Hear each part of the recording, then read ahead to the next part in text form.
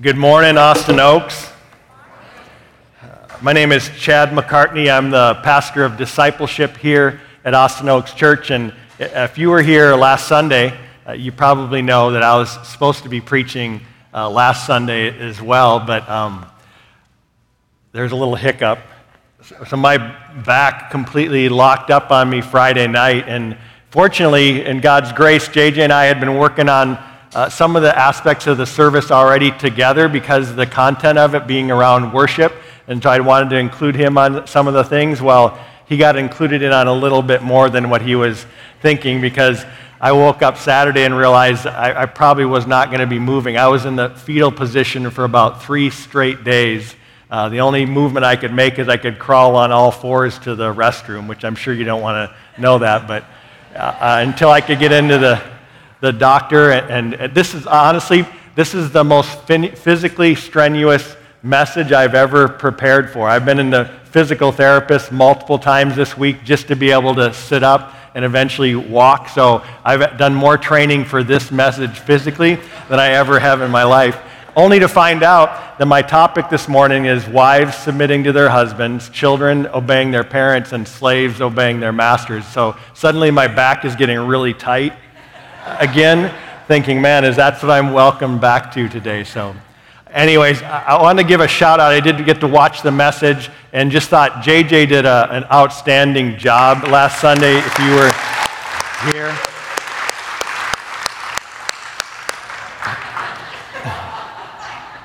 Did he come out and do an encore? He was hoping he didn't have to do it. When he saw what was going on this week, he said, Chad, you better get better this Sunday because I'm not doing this one. So it was awesome. I think it was obviously the right person to be up here. He has a lot of history and experience in that, and watching it, I was very encouraged and moved by the things that he shared and believed he was the right person to deliver that message. So it certainly worked out for the best. But today we're going to look at a passage that will take the concept of worship that we saw last week and work it out in an everyday, practical realm in our lives, to take it into 3 of the arguably most important relationships that we have in our lives. One is marriage, the other is family, and the third one is our workplace.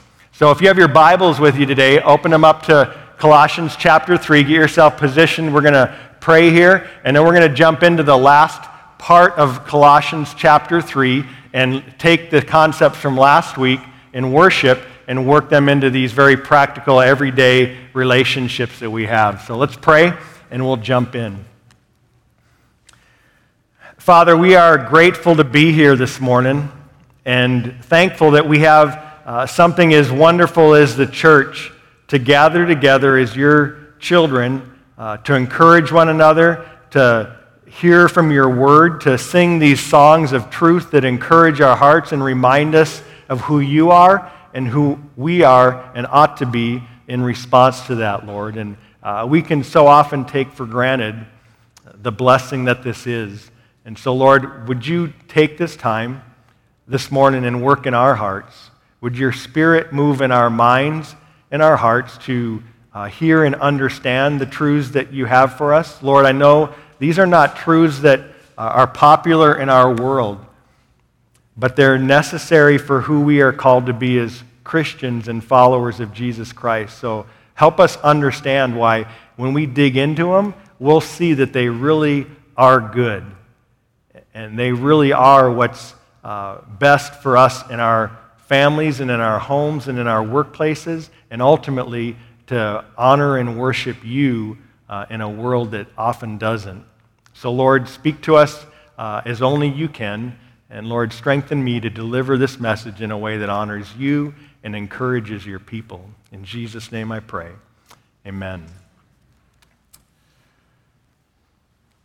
What you worship will always affect how you relate to others.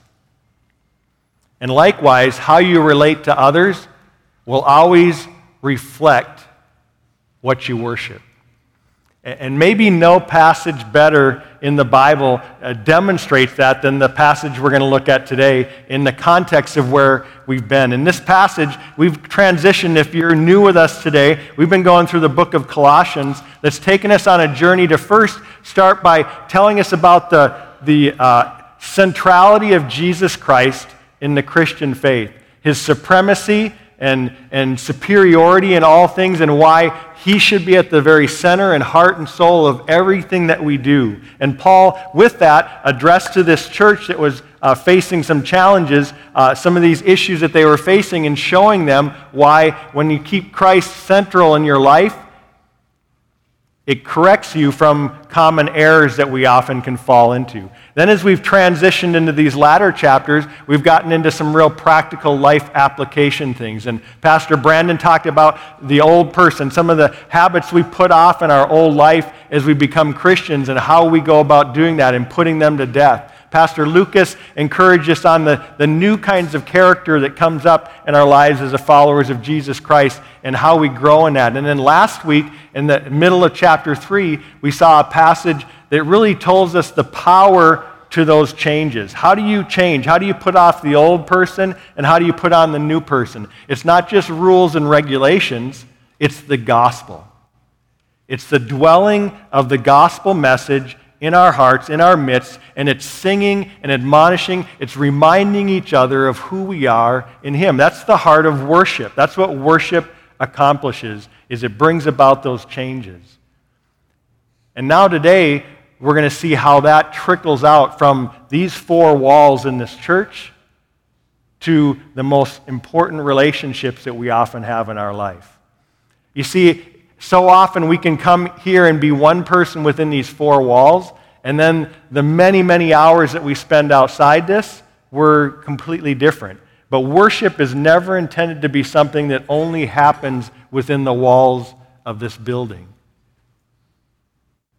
See, when you become a Christian, God tells us, and Paul tells us, that everything in your life becomes sacred. There's no secular and sacred aspects of your life, because you carry the very person of God and the Holy Spirit into every activity that you do. And so everything becomes an act of worship. And we're going to see that here, but we're going to see it primarily in three key relationships that Paul's going to talk to us about. So if you have your Bible open, it'll also be up on the screen. You can follow along with us. We're going to start in Colossians 3, and I want to read verses 16 and 17 from last week, because they're a major setup to what we're seeing here. And too many times we disconnect what we're going to see in the remaining verses from what's right here in this main passage. So verse 16 says this: "Let the word of Christ dwell richly among you." That term word of Christ is the message of Christ, or the logos of Christ. It's the gospel. It's the message of what Christ did for you and for me. So it's saying, let the gospel of Christ, let this gospel message dwell richly among you, in all wisdom, teaching and admonishing one another through psalms, hymns, and spiritual songs, singing to God with gratitude in your hearts. So Paul's describing in that verse the very core characteristics of Christian worship from day one. These have always been things that have been part and parcel of the gathering of Christians together, letting the message of the gospel, this good news, and specifically what Jesus did in his life, death, and resurrection for us, and in general, all the truths that he gives us. But that's dwelling in our hearts, and we're speaking and teaching and admonishing one another with that. But we're also singing to one another, and these truths remind us of them as well. And sometimes they engage us in ways that just hearing of the word doesn't. So he's saying it's worship. These are the things that cause us to put off the old man and put on the new man. And then he goes into this verse 17 where he says, "And whatever you do, in word or in deed, do everything in the name of the Lord Jesus, giving thanks to God the Father through him." So this is my first point for you, really summarizing that so you see how it leads into the remainder of this chapter, is gospel-centered worship should affect every area of your life. Gospel-centered worship should affect every area of your life. What I mean by that is we often miss the gospel. The gospel is God's perfect Son, his righteous Son, his sinless Son, instead took the punishment that you and I deserved so that we could receive the reward that he earned. It's the most unjust and unfair act in the history of the universe.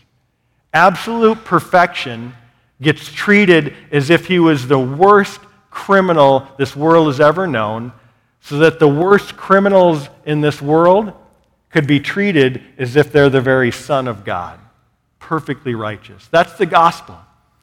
And church, when you let that truth dwell in your heart, it can't help but affect how you live in every single area of your life. So I'm going to share with you some truths here that Paul's sharing here that the world is going to say, that's like old-fashioned, or that you can't, it's not fair, that shouldn't be that way, that doesn't seem equal, or it doesn't seem fair, all these kinds of things. You know what? Of all the people who should be willing to accept truths that don't seem fair in the world's eyes, Christians should be the first ones. Because none of us would be here as followers of Jesus Christ if the most unfair act in the history of the world wasn't willingly accepted by the person of Jesus Christ. We could really end the message right there. That's the heart of this. And as soon as the gospel leaves us and we start going with rules and regulations and we start piling on self-righteousness and deserving this and I deserve this and look at me, I'm comparing myself to other people instead of comparing yourself to what Jesus did for you, it totally ruins the heart of our faith.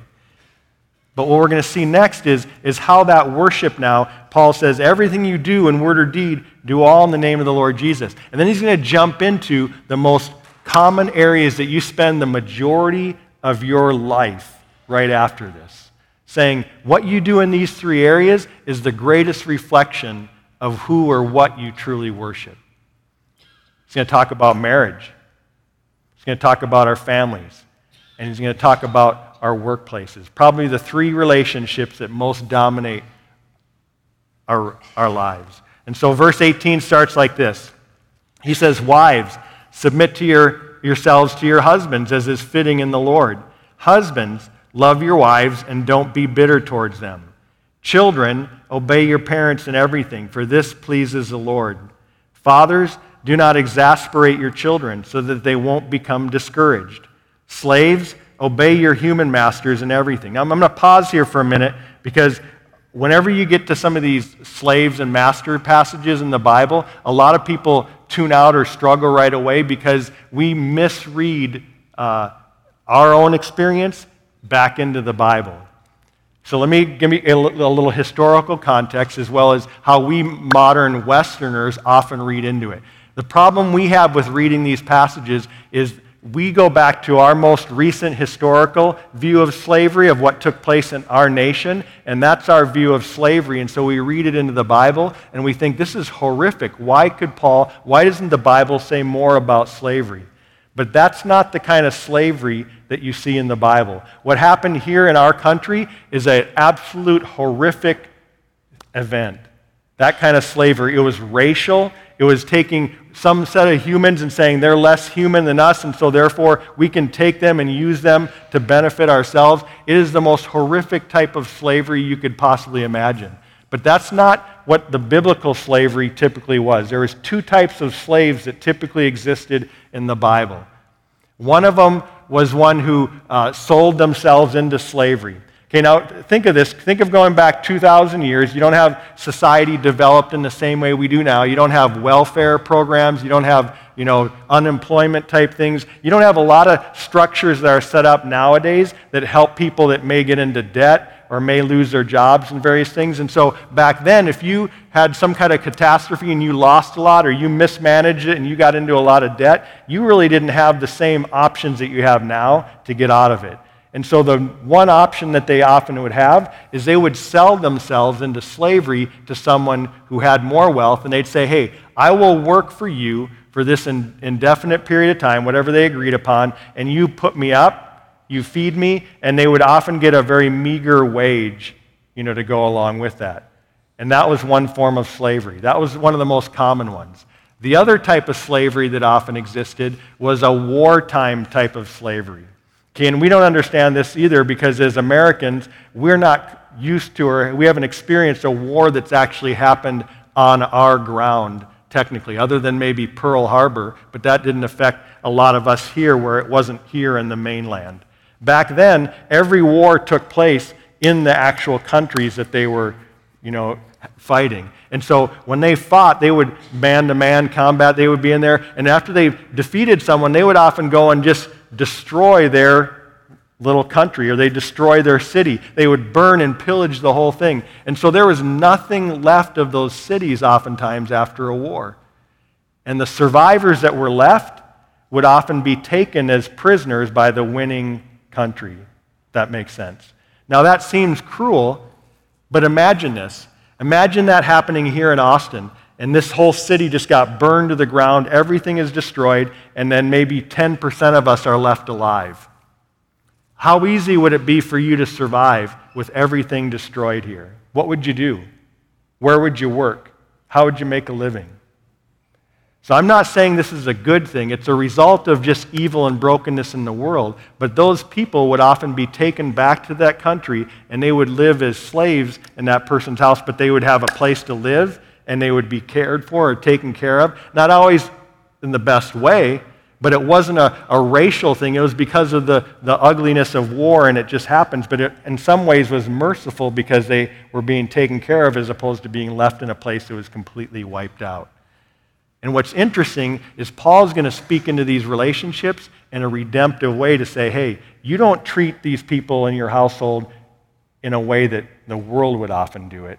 He's going to show them how you can live in these ways, and you can be, as a master in these situations, treat them like an equal as opposed to how a lot of people in that time would have treated them. So reading this again, keep that context in mind here as we go into it. So slaves, obey your human masters in everything.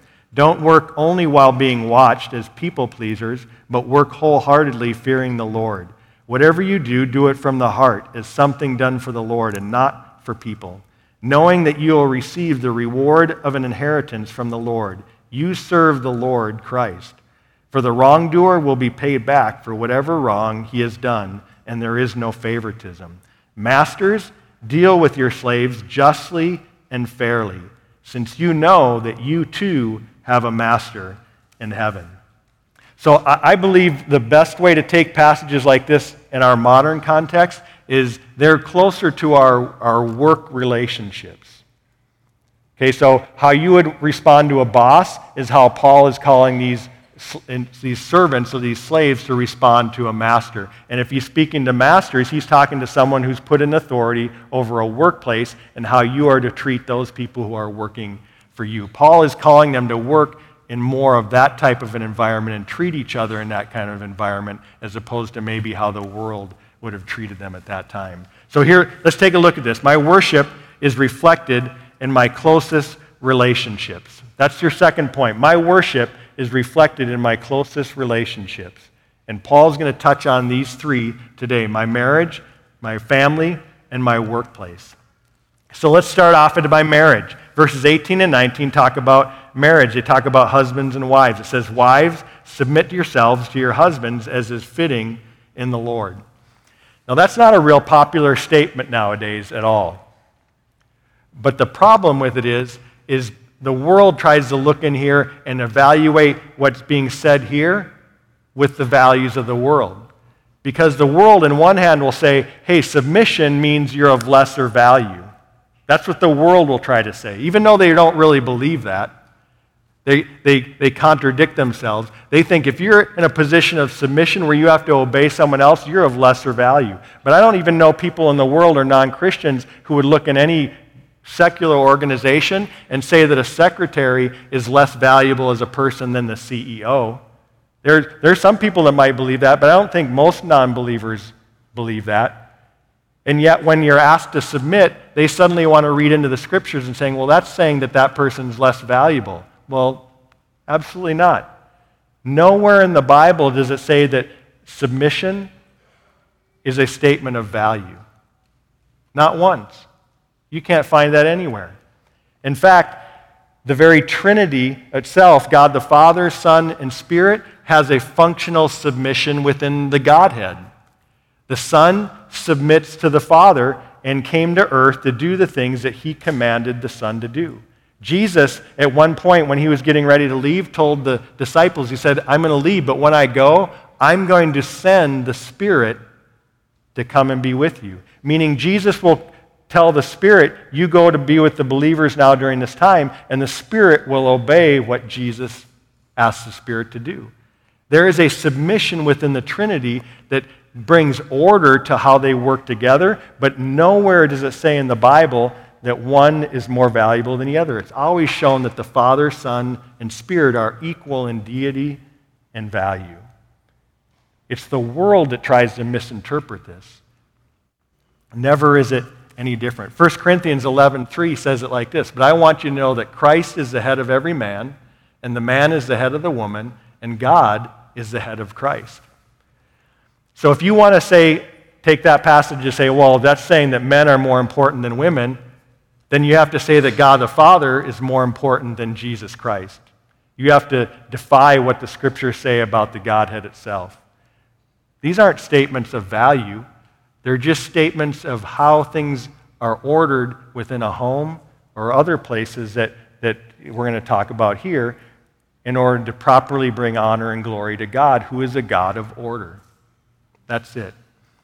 Submission in no way diminishes value. In fact, if you know anything about this concept of worship, which is what we're talking about here, worship requires submission.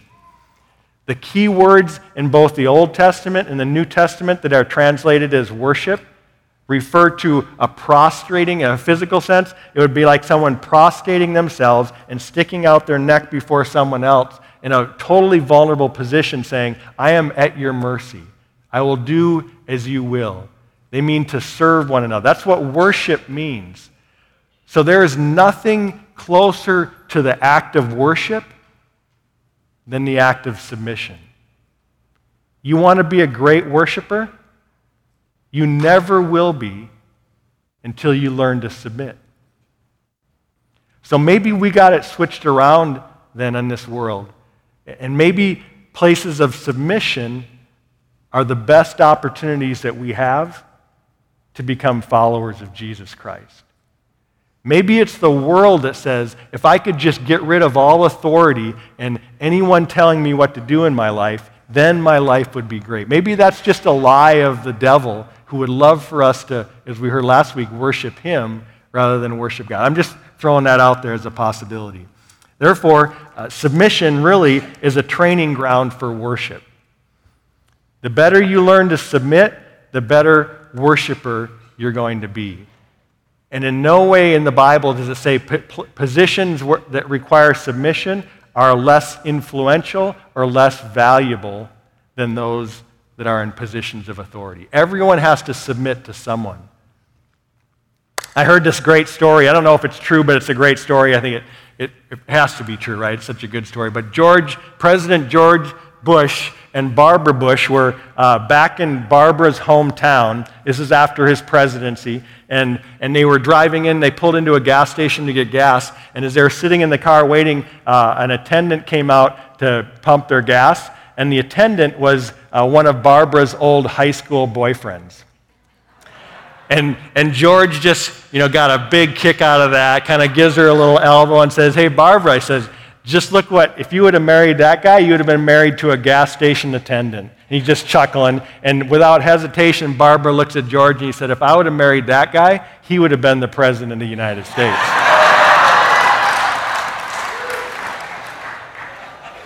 Barbara understood that your position in a relationship has no distinction in terms of how valuable you are in that role. Don't you dare let someone tell you that your position determines your value. The Bible never says that. It goes on to talk about husbands now. Husbands, love your wives and don't be bitter towards them. I had to chuckle here because sometimes the Bible speaks through its silence. It never says anything about a wife's attitude. It just says, submit to your husband as unto the Lord. It says, husbands, don't love your wives and don't be bitter towards them. So apparently, wives, you can be bitter all you want. You just have to submit to your husband. Just saying, okay? But guys, we got to work on our attitudes, all right?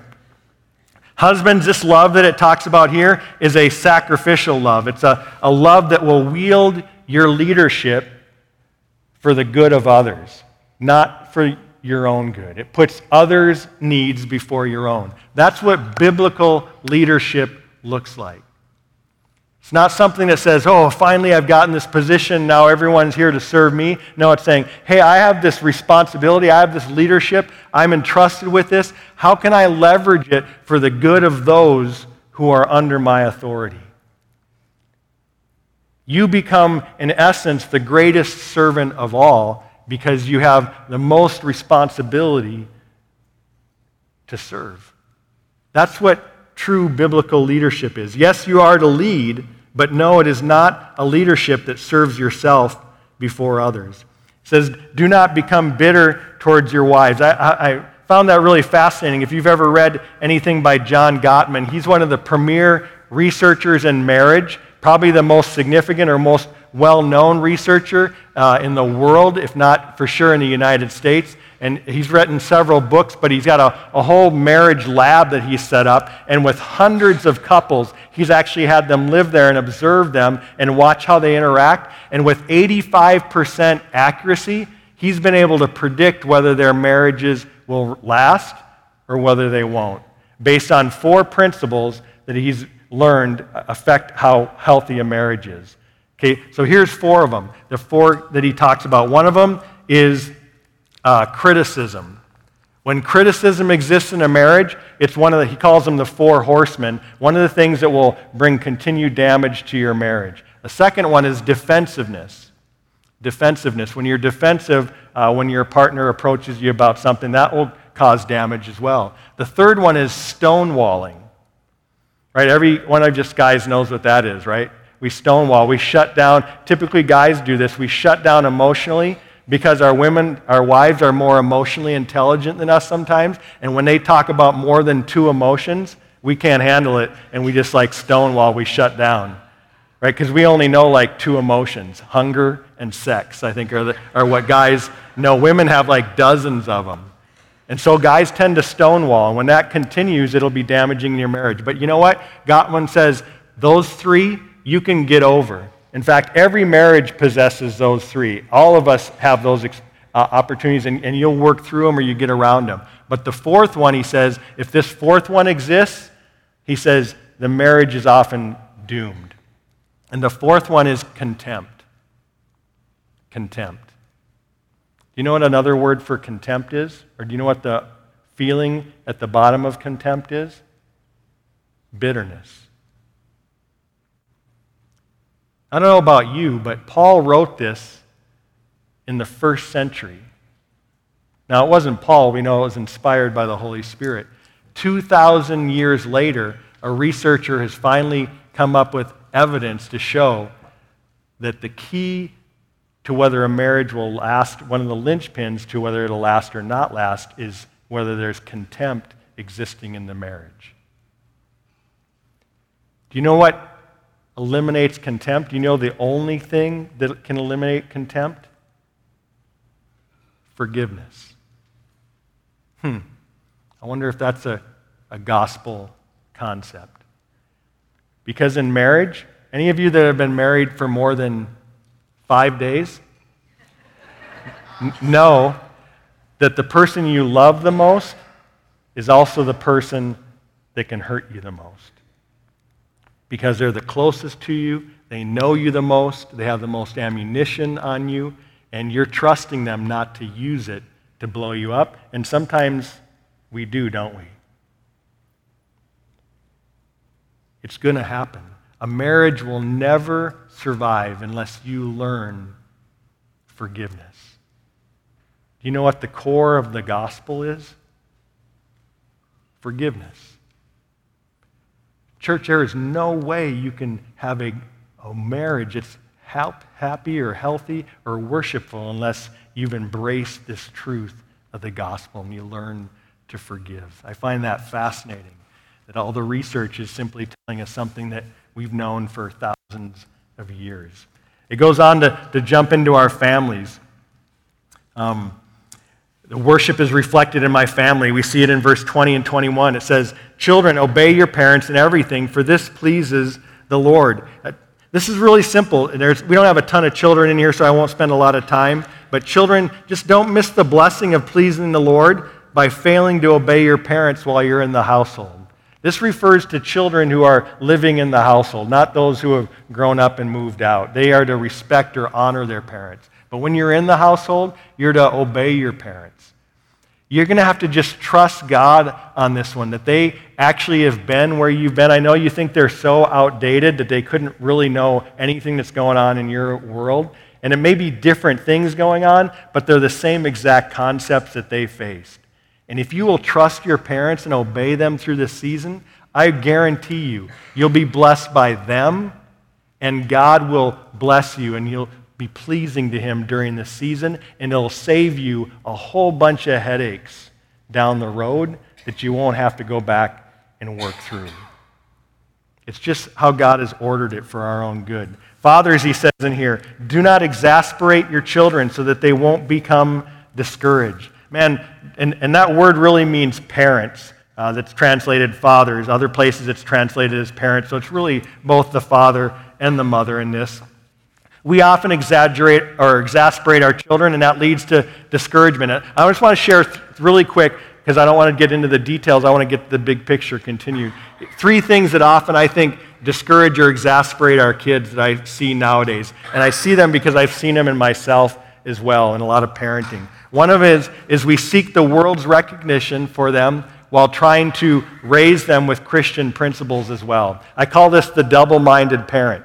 We want them to have all the successes of the world in academics and athletics and arts and all these kinds of things, and we push them to be successful in the world, and yet we're trying to raise them with Christian principles as well, and they don't always go hand in hand. And that exasperates a child, because while they're out trying to impress the world, we're often lacking what we need to be doing with them in the spiritual realm. And now, when they don't have what they spiritually need to stand up to the things they're going to face spiritually, and they falter, and we crawl all over them for faltering, when we've pushed them in that direction so much and haven't equipped them to face the spiritual things they're doing, we exasperate them. We discourage them. They feel like, I can't win. I can't win in both of these worlds. So which one is most important? You need to decide as parents what's most important to invest and give to your kids growing up. And if you're in both feet, have a foot in both worlds, guaranteed they're going to be in that same spot. And you know how frustrating that is in your own life, much less for a young person that's trying to grow up as well. The second one I see is what is often referred to as the helicopter parent. The helicopter parent is the one that has totally unrealistic expectations, and they're often living vicariously through their kids. And it can be out in the world, in the sports world, or it can even be in the homeschool world, where you're right there hovering over your kids and you're making sure that they're doing everything perfect. You're that helicopter that's right over the top of them, and you never give them an opportunity to even possibly experience a failure. You're right there, totally unrealistic expectations that you know you would have never been able to live up to when you were a kid. But now you have those for your own kids. You will exasperate them. If you don't remember that your children were born as sinners the moment they were born,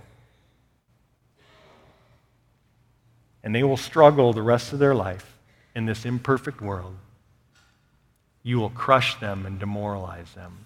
The third is what's referred to nowadays as the lawnmower parent.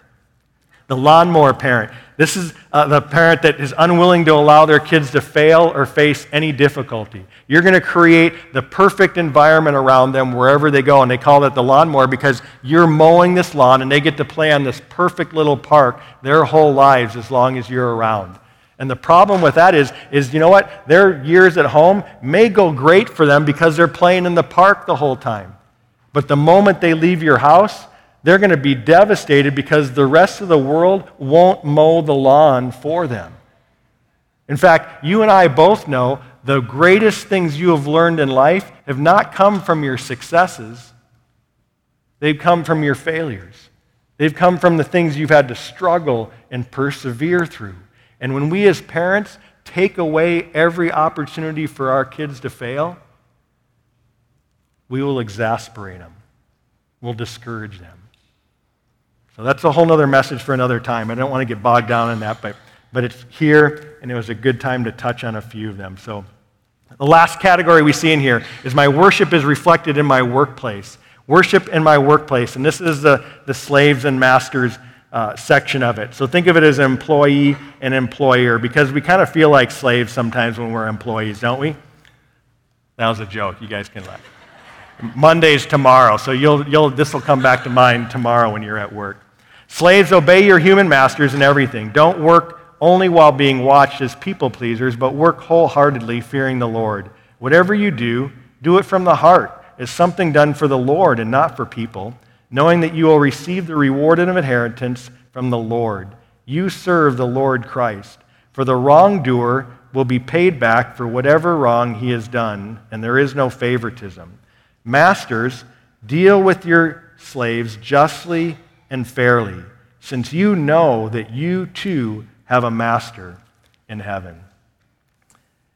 If you knew your boss was going to give you a significant raise if he caught you working wholeheartedly, most of us would step it up a little bit, wouldn't we? The sad thing is God's promising us right here, if you will work wholeheartedly for your employer, I'm going to give you a reward of an inheritance that's going to last forever. There are eternal rewards that are based on how you faithfully serve God or worship Him here and now. You can either receive them or you can lose them for eternity. It's not your salvation, it's a reward that God has for those who faithfully serve Him. And when we only work when our boss sees us, thinking, okay, that's going to benefit me, but if you knew you were going to be guaranteed a raise if he caught you working hard, wouldn't that motivate you to work hard? Sure it would. Which means you're worshiping your employer rather than God. Because God's promised you a much greater reward that's going to last infinitely longer than any amount of money or promotion you could ever receive in this life. Let that be your motivation. Trust me, when you receive it, you will never regret how hard you worked for someone who maybe doesn't appreciate you the way they should. Let me just ask you this. How would our city, just apply this one principle, how would our city look different if every Christian in Austin was the best stinking worker in every place that we were? You don't think people would take notice? You don't think that would cause them to ask questions about this God we worship? Man, I treat you like dirt, and you work your butt off every single day. That's the gospel. We treated Jesus like dirt, and he lived with his eyes focused on his only boss. He was here to please the Father so that he could redeem people who were treating him like dirt. So when we act like that, we act like him. How about you, masters, or those who are employees? Do you act just and fair with your employees? Here's a couple simple things, and someone gave me another great suggestion just after this, but this is just quick. How do you value your employees? Because how you value your employees speaks greatly of how you worship your God. Don't say you worship God and then you use your employees to continue to bolster your lifestyle and increase your income while you keep them down living on meager and working for meager wages.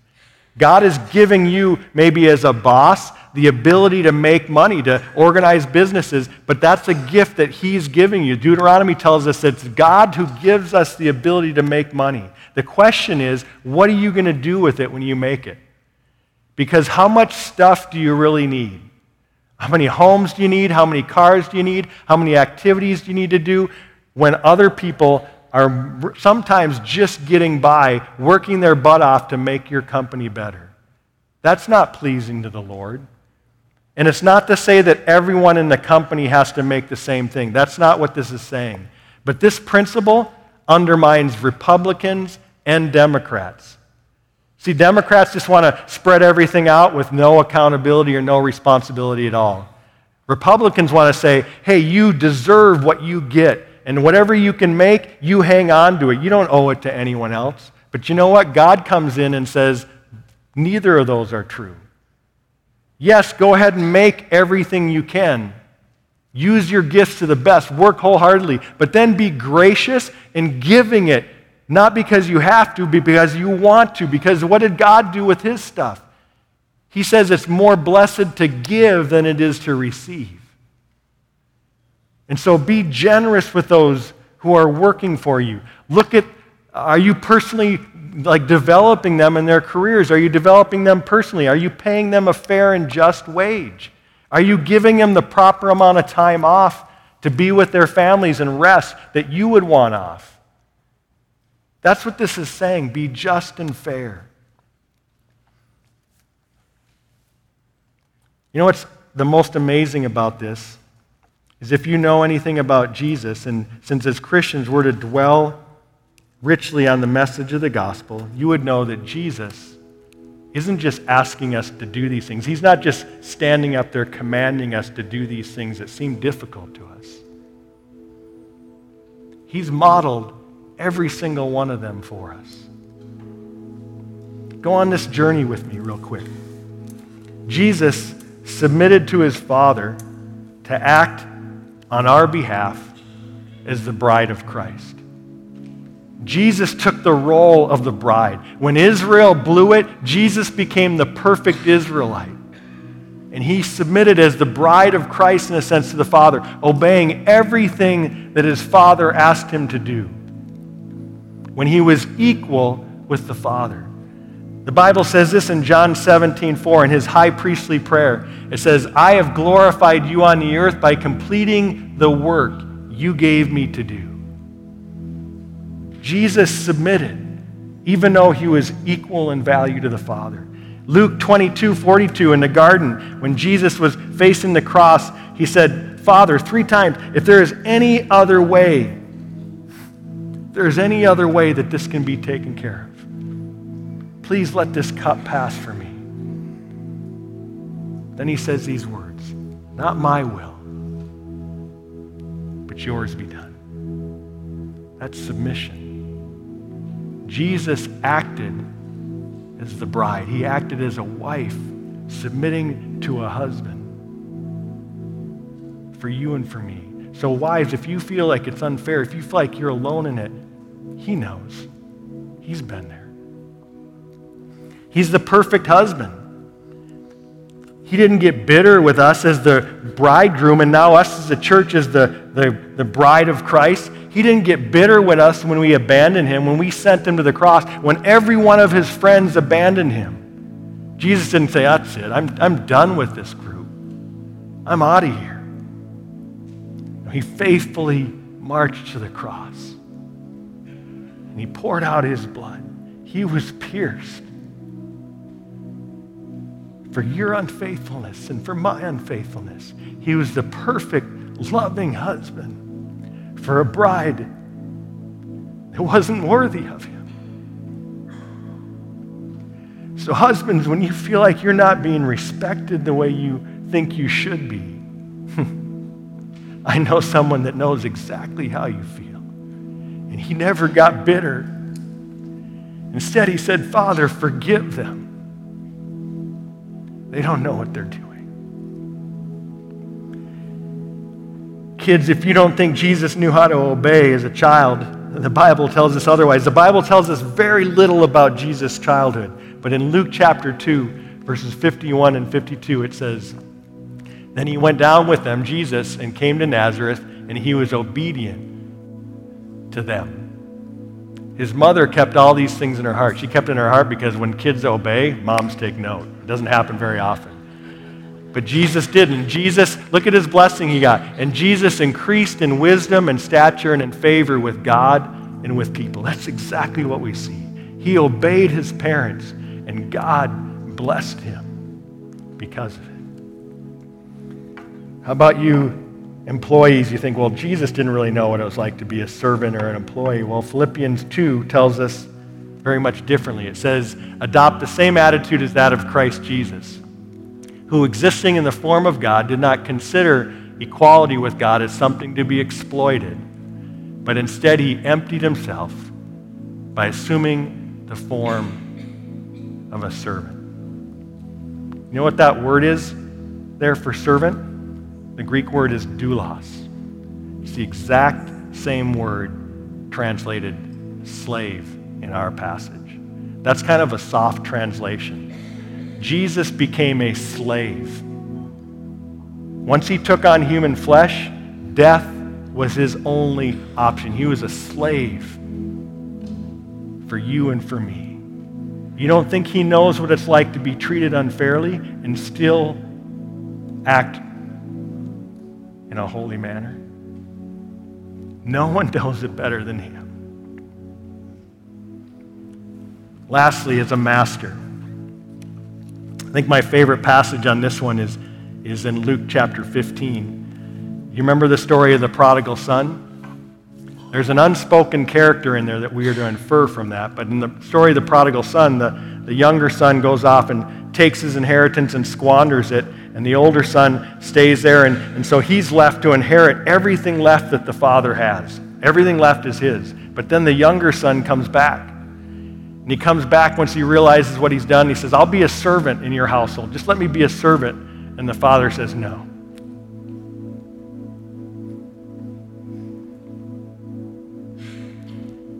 I welcome you back as a son.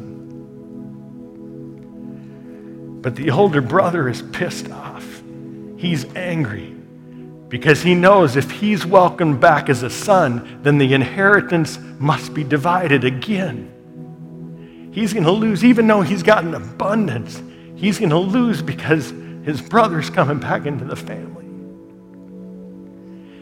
And Jesus is telling that story because that older brother represented the Pharisees, who were not letting sinners back into the kingdom. But there's a true and greater older brother that's truly the master's son.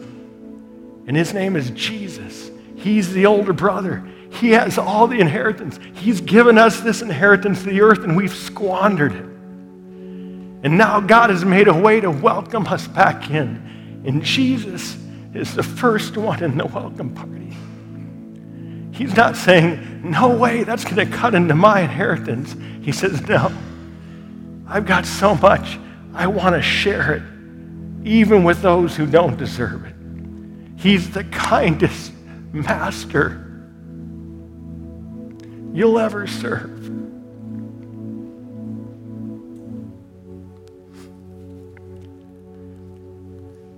Jesus' submission was in worship to his Father. His submission did not thwart God's plan for his life. His submission accomplished God's plan for his life. His submission didn't ruin his purpose in this life. His submission carried out the very purpose of his life. And his submission is what opened up the possibility for you and I to be here today